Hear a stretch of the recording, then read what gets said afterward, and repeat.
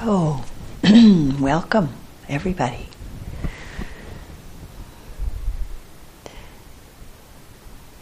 Your journey here, some of you kind of a big journey. It's a great, really great joy and honor to be here with you. A retreat that I know people aren't supposed to have favorite retreats, but this is my favorite retreat. And to be here spending these next 2 weeks with you in really quite a unique and special way. And I'm very delighted to introduce our movement teacher, Wynn Fricke. Wynn has come to work with us to offer you movement practice all the way from Minneapolis. She's a long-standing Buddhist practitioner in the Theravada tradition, and she's also a professional dancer and choreographer who teaches somatic movement and dance and yoga. So, thank you for joining us again. And I'm also very delighted to welcome Sean Murphy. Sean is a writer and a writing teacher here in Taos at the university and in other places around the country, maybe around the world, with various workshops and seminars. He lives here in Taos. And Sean's been a long-time Buddhist practitioner also in the Zen tradition. And this is the fourth time that Sean has been teaching the writing component of this retreat. So, thank you for being here again. The only man in our group this time. We're glad you're here. So, as we enter into retreat, each one alone and also together as a group, we're creating, or maybe more accurately, co-creating a temporary village, a temporary spiritual practice community as we begin this period of commitment to exploring and cultivating and deepening our inner life, deepening our understanding, insight into the nature of things. And in this retreat, using our essential creative energy as one of the vehicles. I think for many, many people there's a tremendous amount of time and energy spent, or maybe more accurately, expended, cultivating an outer life. Doing things and producing things, acquiring things, going places, being somebody, becoming something. These next 2 weeks will be quite special and quite unique in that none of this is really important or will be asked of you in the ordinary ways of the seeming requirements and expectations of the world. So whether you've practiced in retreat numerous times before, or if an extended, intensive retreat time is quite new for you, you may know the experience that arises for many of us at the onset of a retreat. This sense of entering into sacred space and time, of entering into a kind of sanctuary, both within our surroundings and within ourselves. And for me, whether I'm teaching or entering into a period of intensive practice myself, there's always this feeling in my heart of entering into sacred time and space. And when I moved in here this morning, I really touched that again. The sacredness of all of the life surrounding us, the incredible diversity and natural rhythms of life happening all around us here, the weather and all of its changes, the changes in the light, from light to dark, again to light, and then again to dark. This midsummer season high up here in the mountains, with all of the ongoing changes that are happening. All of the forms of life, the community of beings that we share this place with. The birds and insects and various other creatures, large and small. And of course the trees, myriad trees, flowers, all sorts of other manifestations of plant life surrounding us. And then the air itself. All of this, all of it, constantly changing, beginning and ending, birthing and dying. The natural world, so close around us, so easily accessible, so easily available to connect with here. It's really a great gift that we're not separate from. A great gift that holds us in itself. And this natural world is a great teacher of the sacred. And the perfectly natural fluidity of diversity and change that just simply is. It's really a mirror of the truth of ourself. Our nature as nature. So if we consider that nature is really no problem to itself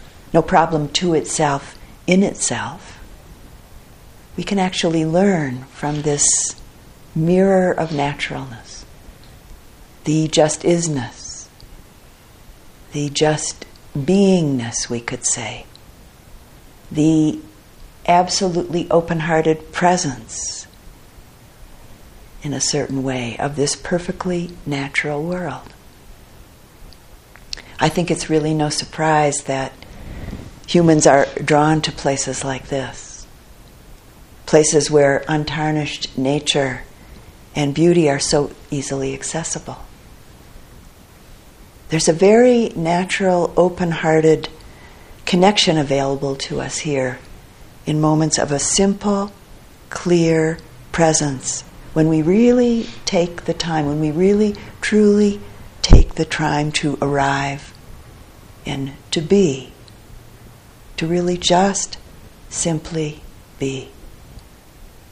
So for instance, maybe today, with the late afternoon mountain light, tomorrow morning with an early morning sunrise, or the changing colors at the close of a day, changing sky colors at the close of a day, or all afternoon today here, the sounds and the changing light of an afternoon monsoon rain, which we'll have an opportunity to observe and experience quite a number of times while we're here.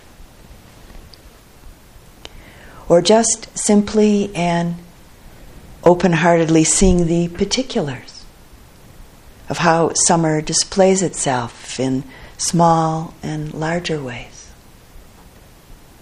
And of course, along with any of this, moments of a silent, simple, clear presence in your body, heart, and mind, any time of the day, any time of the night. there's a very wonderful and symbiotic and expanding energy that we're both partaking of and adding to in a place like this.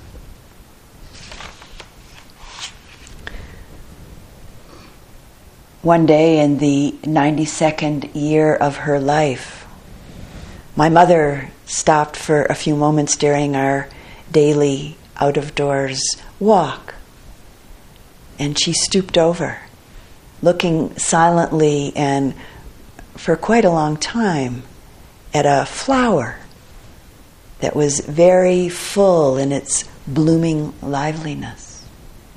And after a couple of moments, she just simply said, "It's great to be alive." Probably each one of us has had some maybe unexpected or unsuspected and maybe even exceptional moments during times of simple presence. These moments of a clear, unfettered attention, which we could call moments of spiritual attention. Our heart, mind opens and relaxes and eases in the midst of a simple, direct presence with things. And the natural world is often the place where this happens for us most easily, at least at first. Sometimes in these moments of spiritual attention, it's as though we fall through ordinary appearances. We fall through ourselves, fall through our usual habitual selves into an intuitive place of the essence of things. Our heart, our mind opens with an unfettered receptivity, a kind of radical acceptance in which there's a very deep connection, sense of connection, and possibly a sense of selflessness, or what's sometimes called a wholesome emptiness, both inwardly and outwardly. And then we might touch the boundlessness, the wonder, the very transient, constantly changing radiance of life. For maybe just a moment, we might dissolve with a boundless heart, mind, out of our seemingly separate, solid, static sense of self into the surprise of the moment, the unexpected surprise of the reflection of the truth and wonder of it all, the just isness of it all, the surprise of a momentary experience of a not separate self. For just a moment we may wake up to this sense, this unexpected surprise, the reflection of the heart, the mind's really true connection in this simple, unconditional moment. This is where the essential energy of creativity resides and where it blossoms from.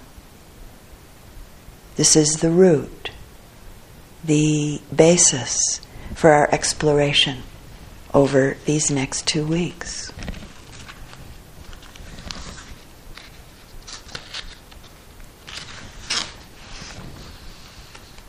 And so, fortunately, here we are. And during these retreat days, we have the great gift of being taken care of in a very beautiful and very simple way. All of our basic needs are met. While you're here, life is pared down. pared down, simplified from your usual daily activities and demands and seeming needs. There's really not much to do over these next days. Sitting, walking, eating, sleeping a little, or maybe more than a little, listening, engaging in some moving and seeing, drawing and writing, and most importantly, cultivating and paying attention to your particular experiences of body, heart, and mind. So compared to the ways of the world, there's really not very much to do over these next 2 weeks, which is a good thing to remember. Because some of you may have such a strong habit of keeping busy that you just may go on creating all sorts of things to do simply out of habit. So in this light, one of the things that we're practicing while we're here is what we could call renunciation. Letting go of busyness. Letting go of the usual distractions that you use, that you engage in to try to relax out of all of the busyness. And what a great gift this is, this renunciation. It's really not at all usual in our culture to take the time to engage our energy in this way, to really simplify our life and to spend time looking inward, to come to a place like this to be, to really just simply be, not to become anything or anybody, and not to fill up the mind with more stuff, but really to just simply be, connecting and looking inward, looking directly at your experience just as it is in the moment. And so we begin together here in a kind of sanctuary, being here together in this place of safety and protection, this place that holds and engenders deep respect and acceptance. It's really a valuable gift that each of you have given to yourself for these next 2 weeks, and that you give to each other simply by being here together with each other.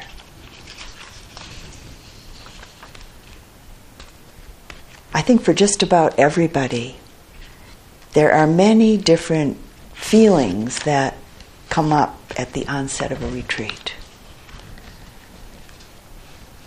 So I'll list a few. Maybe some excitement for some of you.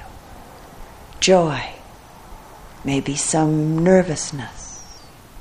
Some anxiety, worry. Maybe a sense of delight. Maybe a sense of relief. And the list could go on. Lots of energy moving through our body and mind and heart. Even for people who have sat many, many retreats. For myself, in teaching or in beginning a personal retreat, many of these same flavors of energy move through my mind and heart and body. It's really our human nature, entering into something new, because it's always new. So entering into something new, a little added energy moving through our body and heart that has many, many different tones to it. And how very fortunate it is that we're embodied as we are in this human form, this precious human existence, making it possible to practice. making it possible to be able to look within and to cultivate a pure, kind, and balanced heart-mind that moves us towards the possibility of the liberation that clear insight into the nature of things brings. We're actually a minority here on this earth. We're a minority in this universe. And of course, who knows beyond? So if you think about it, for instance, insects are much more prevalent than humans on this planet. A friend who lives here in Taos, or lives down in Taos, and owns and runs a plant nursery, told me that there are 200 million bugs, as she put it, per human on the planet. 200 million per each of us. So, how fortunate, really, to be embodied in the way that we are. This human heart, mind, and body are really the most conducive towards developing kindness, concentration, joy, equanimity, and the great gift of understanding, wisdom. Because of the particular mixture that each one of us has of both pleasure and pain. There's actually just enough of each. Sometimes a little more of one, sometimes a little more of the other, and at times some big handfuls of one and seemingly not very much, or if any, of the other. But the truth is that it changes. It changes back and forth within a week, daily, even within moments, if we're really paying attention.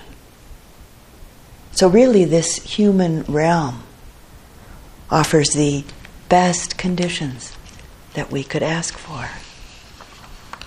There are beings that primarily live in what could be called the lower realms, where the intensity of suffering is so great that it's impossible or nigh unto impossible to develop the wholesome qualities of mind and heart needed for practice.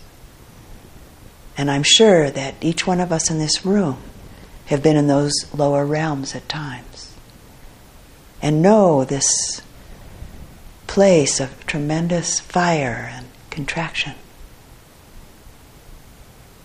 That place where it feels impossible to be present with our experience, where it seems impossible to connect with goodness, acceptance, kind-heartedness, joy, compassion, or any degree of equanimity, let alone wisdom. And there are the higher realms, what could be called the higher planes of existence, where everything is so blissful that there's little inspiration to practice. And I am absolutely certain that each one of us in this room have also tasted this, at least moments of it, where it all seems just perfect for a moment or two, or maybe a little longer. Life is utterly blissful. And there's no inspiration to do anything else. If we have a practice, it might just fly right out the window during these blissful moments. We forget that life isn't always so blissful, that we don't always get what we want, that life doesn't always go our way. In the perfect moments, it's easy to forget that we still have our spiritual work to do. So this realm that we live in most of the time, this is the place. This is the place we can open to our perfectly natural capacity of open-heartedly connecting within ourselves and in relationship to others, letting the inherent, intuitive understanding of the true nature of things unfold and blossom. It's said that if all of the world were water and a wooden ring 1 foot in diameter was thrown upon the water and then blown about by the winds, it's said that a blind turtle surfacing once every 100 years would put its neck through this wooden ring more easily than one can obtain a precious human existence. We're a rare species within the enormous breadth of life, of all the life forms on this planet.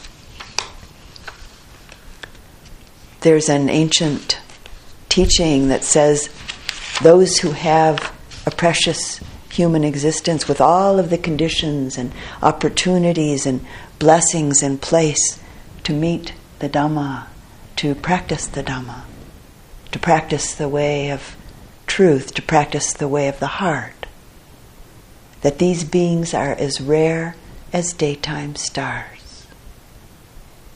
And so, here we are, a room full of daytime and nighttime stars.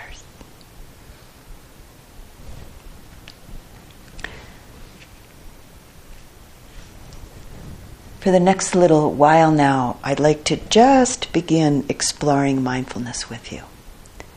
And tomorrow evening we'll go into more depth with this essential aspect of our practice.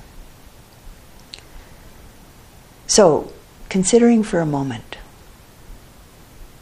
have you ever had the experience of getting to know someone and finding out that they're not at all like your initial preconditioned perceptions and judgments of them were? Probably we've all had something of that experience.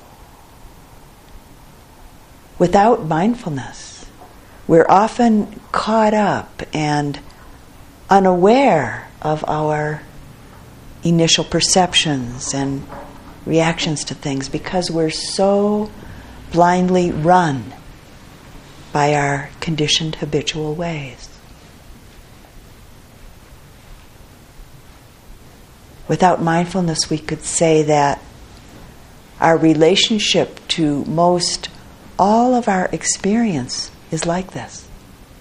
Everything we see, everything we hear, smell, taste, touch, everything we think, without mindfulness is immediately interpreted back to us in conformity with our habitual thought patterns, our habitual ways of experiencing, and we're not aware of it.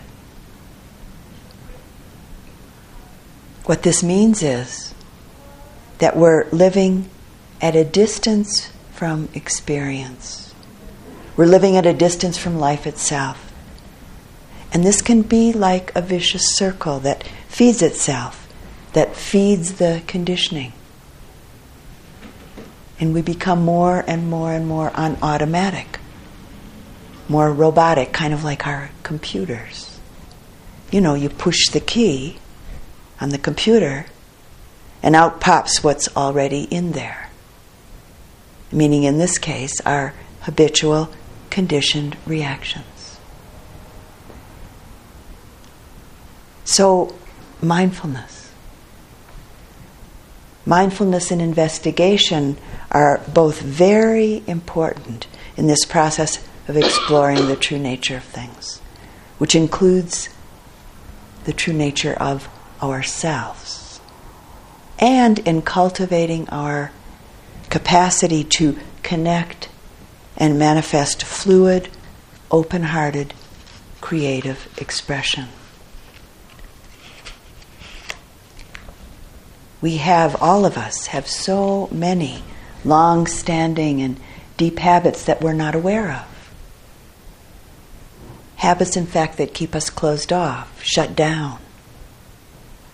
We could say that mindfulness is essentially about bringing everything into a very clear, sharp focus internally, to really see things as they truly are.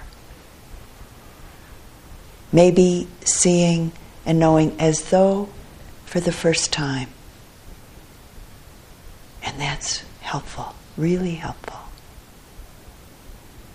Mindful presence is a powerful way of changing our mind, changing our heart, changing the way that we relate to ourselves, to people, to things and situations in the world. Connecting with an open-hearted, clear awareness allows the release and the transformation of our painful, unskillful habits. It's very, very powerful. And so I offer you a definition of mindfulness that I think will be helpful as we explore the notion of self and the reality of no self or not self in relationship to the various creative modalities that you'll be engaging in during these next 2 weeks. Mindful awareness is about paying a kind of extraordinary attention. A non-judgmental, non-manipulative, non-grasping, non-rejecting attention to present moment experience, both your inner experience and in relationship to outer phenomena. And I'll repeat that because I think it's not our usual way of relating to experience. Paying a kind of extraordinary attention, a non-judging, non-manipulative, non-grasping, non-rejecting attention to present moment experience, our inner experience, and in relationship to outer phenomena. It's really not our usual training to be so present in the moment with what's happening in our heart and our mind and our body, and in relationship to what's occurring right in front of us and around us. And so we train the heart, we train the mind slowly and with great care to just simply see and know what is. What is this? How is it right here, right now? And sometimes, as this unfolds and blossoms, sometimes it might feel like a kind of magical relationship to things. And by magic, I don't mean the magician's magic that creates an illusion and then pulls us into that illusion.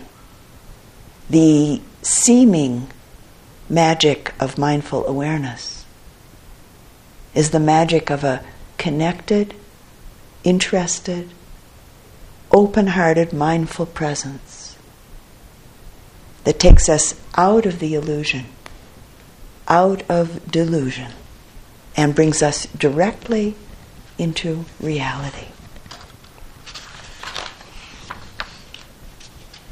And so we have really 2 wonderful weeks ahead of us. This unique and wonderful practice opportunity, offering us a time of exploration, surprise, joy, and insight. Through the process of movement, seeing, drawing, and writing will intuitively investigate what it is that stops up the creative energy that's an absolutely natural part of our humanness, and what it is that allows this essential energy to flow freely within each of us. Some of the time, this might not be so easy. And sometimes it might be somewhat challenging. But all the while, your practice here also includes the potential of bringing forth amazement, awe, joy, beauty, and illumination. Previous students of this retreat have spoken about how this emphasis on exploration and inquiry, rather than expertise, offers a bridge to help carry their practice into their daily lives.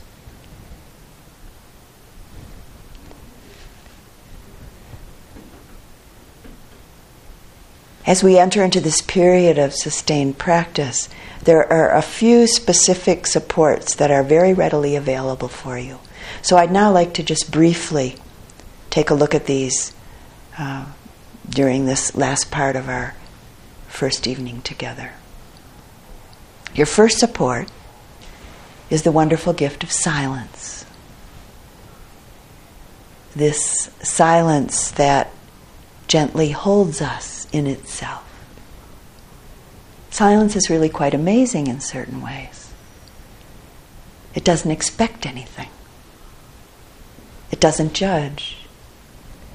Silence is infinitely patient, boundlessly spacious, open, allowing, and accepting. This container, we could say, of silence that has no boundaries and that everything comes out of and returns to.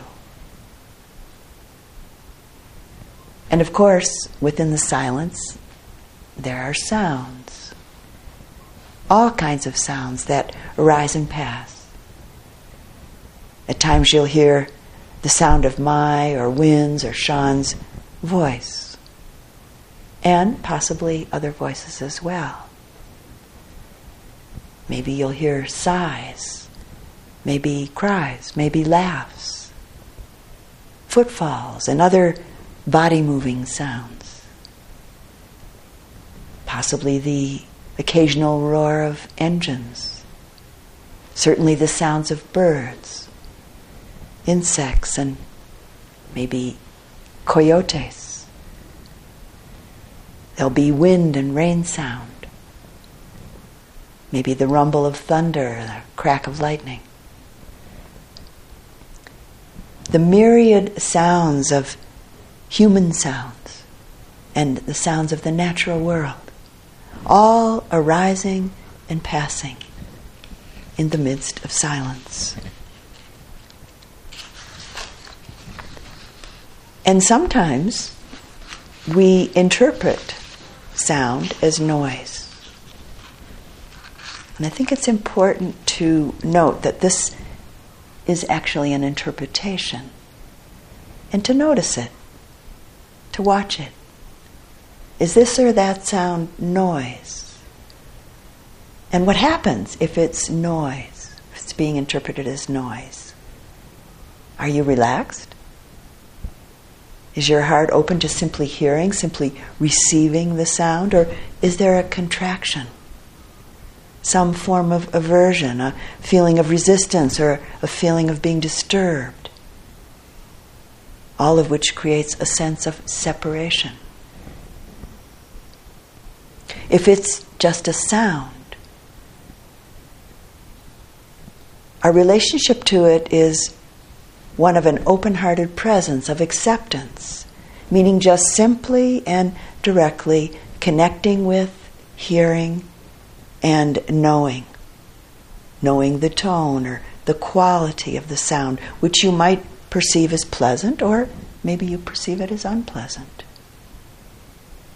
Along with knowing, sensing the arising and passing nature of the sound itself.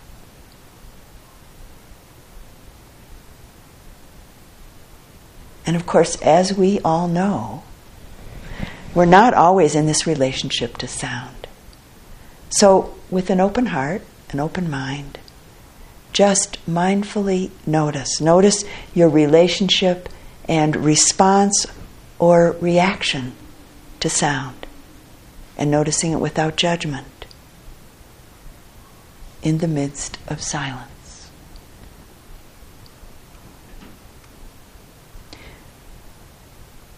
Sometimes within silence it feels as though all of the windows of the world, all of the windows of the universe, of life itself, have been thrown wide open. And when this is our experience, we may have a sense of a very wonderful freshness, as though an open-hearted receptivity and fresh clarity have been let in.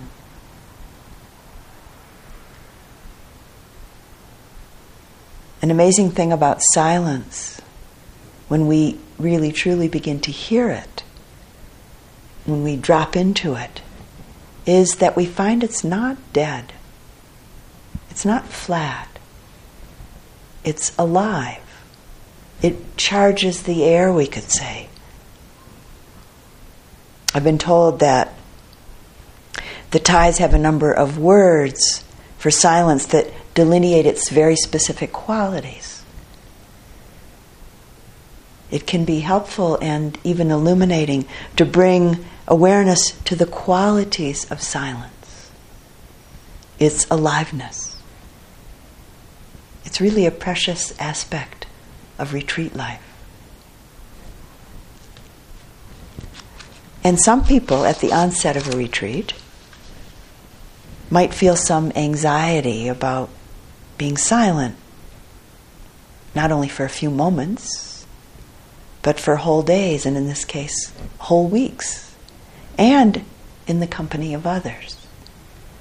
It might seem like it'll be kind of awkward or strange or maybe too difficult, or it might seem like maybe it'll just be impossible.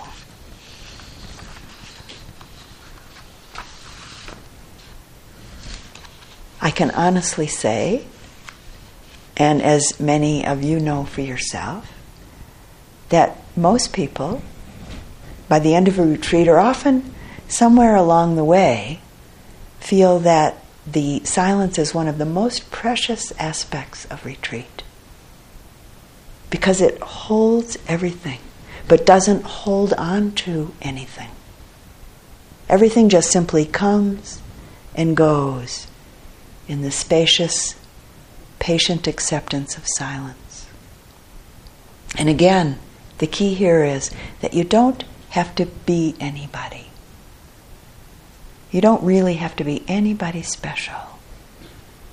You don't have to present yourself. You don't have to be a somebody or become a somebody. You just simply be.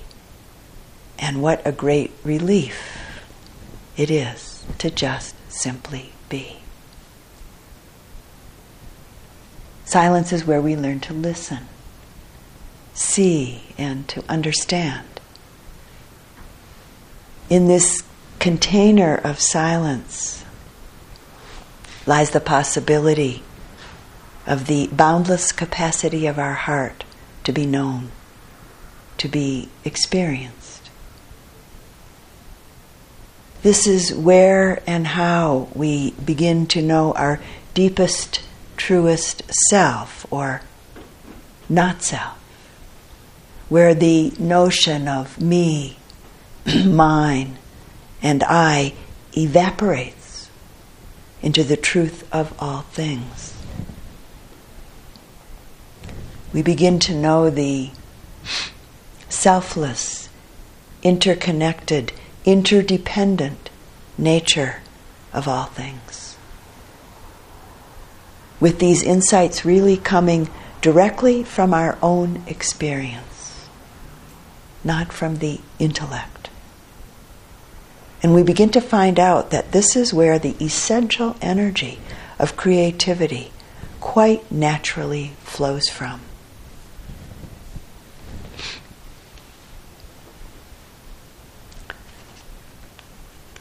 So I'd like to offer just a few, very few practical, helpful pointers, so to say, in relationship to inner and outer silence. The first, not purposely making eye contact unless it's appropriate in any specific circumstance, as it will be occasionally in this retreat.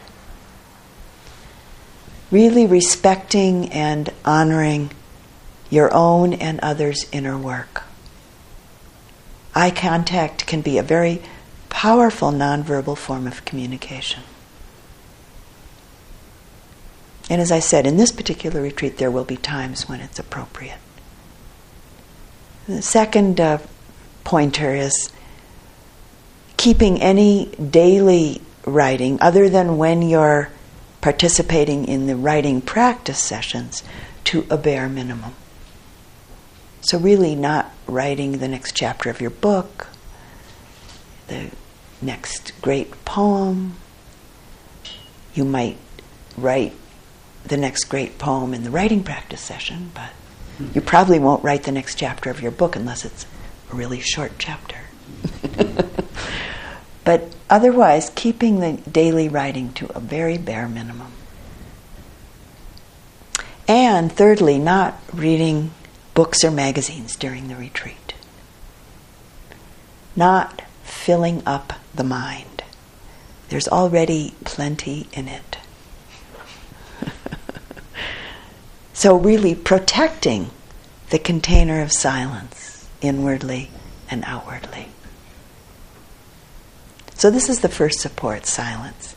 And I always like to take some time to explore it at the onset of a retreat, because there's so much more to it than just not talking.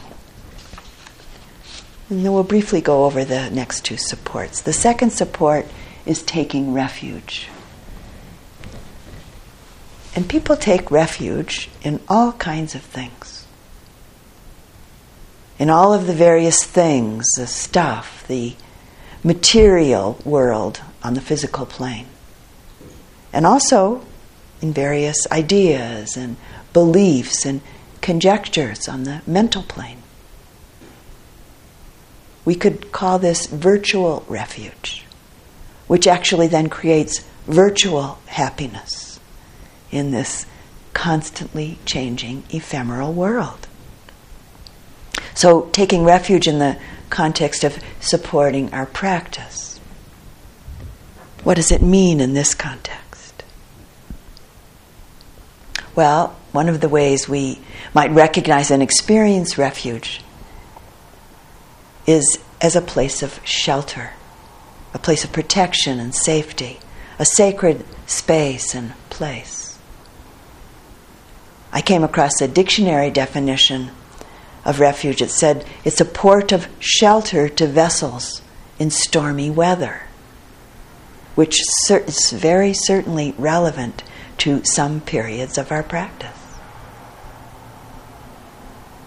Refuge is often experienced as a place of strength and clarity, both inwardly and also outwardly, such as the strength and the clarity of those around us. Our teachers, our spiritual friends who are on the path with us. And in the context of the Dhamma, we take refuge in what are often spoken about as the three jewels or the three treasures. The first being the Buddha, which for many people means the historical Buddha, Gautama Buddha. Taking refuge in what we could call our Buddha. And this can bring inspiration and energy into our practice. We might reflect on the purity of the Buddha's heart and mind, the heart that's completely free from anguish and confusion, a heart that's free from all suffering. We might reflect on the great and amazing accomplishments of the Buddha, which then may inspire us towards a more sustained and greater effort in our own practice. And lastly, an important aspect of taking refuge in the Buddha is that we're taking refuge in our own innate awakened nature. Taking refuge in the truth of ourselves, what's sometimes called our original face. Our true nature isn't something other than us, isn't somewhere outside of us, isn't something to get, but right here in our heart, to be known. So from this perspective, we could say that that taking refuge in the Buddha is a symbol of faith. Faith in our deepest and most expansive potential. The second jewel or treasure that we take refuge in is the Dhamma, or in Sanskrit, the Dharma. I usually use the Pali word, Dhamma. The teachings of the truth, the way of things, the universal laws, the teachings of the Buddha. We could say that taking refuge in the Dhamma is taking refuge in what is actually true, moment to moment to moment. Taking refuge in how it really truly is. So when we take refuge in the Dhamma, we're aligning ourselves with the practice of mindful awareness. Aligning ourselves with the practice of insight, of understanding. This practice that asks us to look directly and deeply at how it is. And in this, dropping our expectations and our habitual patterns of thinking, seeing, and knowing, as well as the habit of relying on others to tell us how it is. So this second jewel, taking refuge in the jewel of the Dhamma. The third jewel that we take refuge in is the Sangha, which is a Pali word usually translated as community. And traditionally and historically, the Sangha is the monastic community. The Buddhist monks and nuns, those who have totally devoted themselves to their lives towards liberation.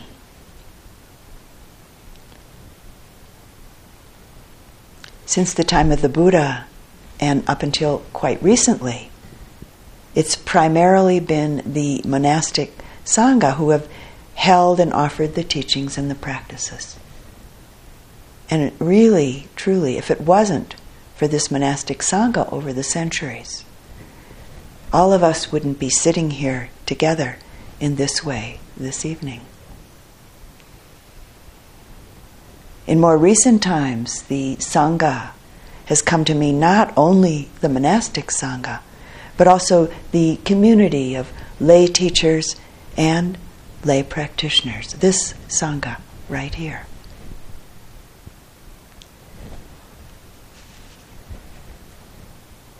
There are moments when I take refuge in the Sangha when there's this sense of the incredible, vast expanse of human beings in this world, past and present. This incredible Dhamma family that I'm connected to through this process of awakening. And it brings a great deal of inspiration and faith in the process, and faith in myself as I engage in the process. I recently heard about an app for tablets and cell phones called Insight Timer. Maybe some of you know about it. Besides offering us various bell tones to begin and end our meditation practice, this wonder of the modern world tells us how many people anywhere in the world are meditating at the very moment that we look at it, using this app to ring the bell for their practice. It's pretty astounding. Hundreds of people, thousands of people. And so we're taking refuge in each other, right here, right now. The support, encouragement, and inspiration that we receive from and give to each other. So very necessary.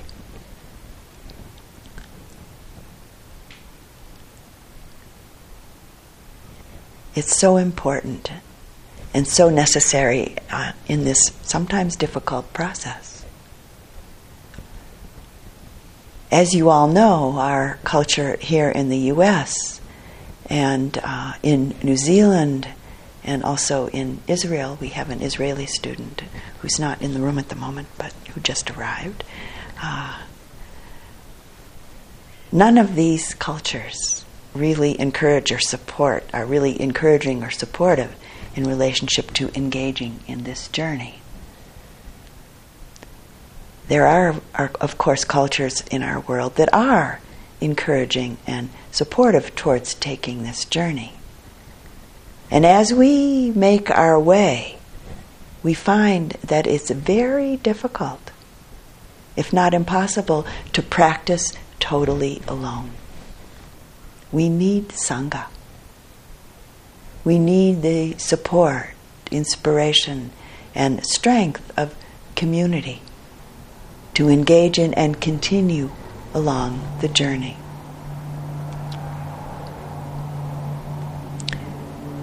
So, taking refuge, a wonderful support as you all practice together over these next 2 weeks. Refuge in the three jewels, the Buddha, the Dhamma, and the Sangha. And the third support for all of us during this retreat is the practice of Sila. Sila is a Pali word that means living ethically in relationship to all forms of life. Living with a very deep moral sensitivity and respect towards and with all forms of life, including oneself. And the Buddha offered these particular teachings and practices in the form of precepts or guidelines. Guidelines meaning that they're not rigid rules laid on us from the outside, but rather really the basis and the ground of our practice. And the underlying principle of the precepts is non-harming. The intention and the practice of Sila is to connect to all forms of life with a caring heart, honoring life in all of its forms, and then to act from this place. And just a few words from the Buddha regarding this. This is from the Dhammapada, called Harmlessness. All beings tremble before violence. All fear death. All love life. See yourself in others. Then whom can you hurt? What harm can you do? One who seeks happiness by hurting those who seek happiness will never find happiness. For your sister, your brother, is like you. She, he, wants to be happy. Never harm her, never harm him. And when you leave this life, you too will find happiness.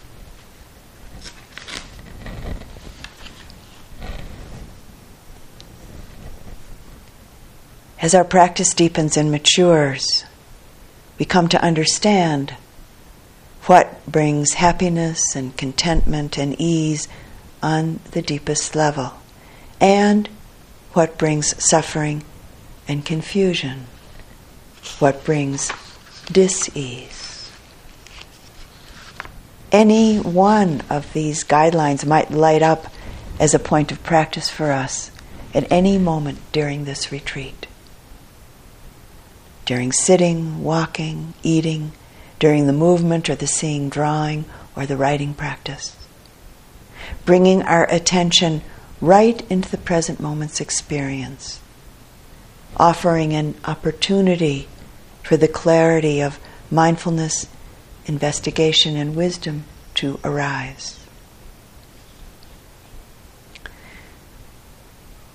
I'd like to share a particular rendition of these guidelines because this particular rendition very clearly tells us why these guidelines are essential for a peaceful life. And this is from a woman named Stephanie Kaza from the Green Gulch Zen Farm. Knowing how deeply our lives intertwine, we vow not to kill. Knowing how deeply our lives intertwine, we vow to not take what is not given. Knowing how deeply our lives intertwine, we vow to not engage in abusive relationships. Knowing how deeply our lives intertwine, we vow to not speak falsely or deceptively. Knowing how deeply our lives intertwine, we vow to not harm self or others through poisonous thought or substance. Knowing how deeply our lives intertwine, we vow to not dwell on past errors. Knowing how deeply our lives intertwine, we vow to not speak of self separate from others. Knowing how deeply our lives intertwine, we vow to not harbor ill will toward any plant, animal, or human being. Knowing how deeply our lives intertwine, we vow to not possess any thing or form of life selfishly. Knowing how deeply our lives intertwine, we vow to not abuse the great truth of the three treasures: the Buddha, the Dhamma, and the Sangha. In this retreat, we'll be practicing with the 5 precepts for lay practitioners, with the refuges and precepts being offered at the beginning of each Dhamma talk in the evening Dhamma talk, which isn't every evening, but the evenings that we do have Dhamma talks will begin with the refuges and the precepts. And this evening we'll take the precepts in a few moments at the end of this talk.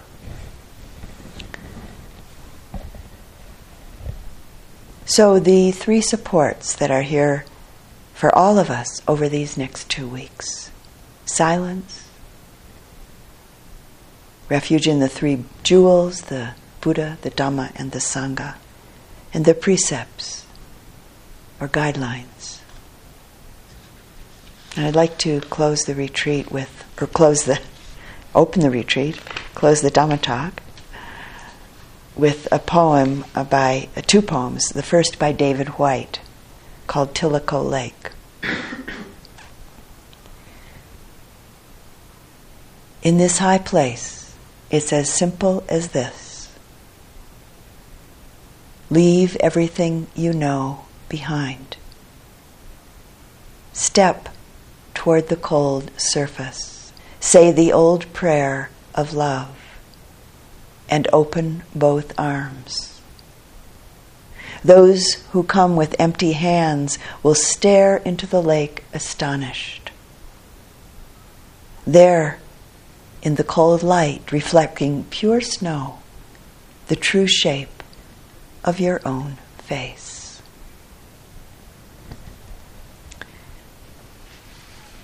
And some words from the writer Anais Nin.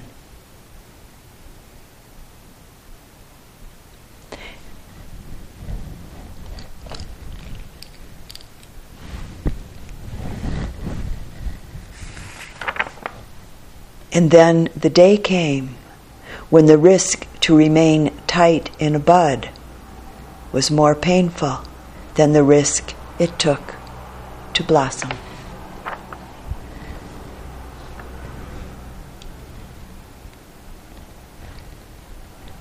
And let's just sit quietly for just a moment.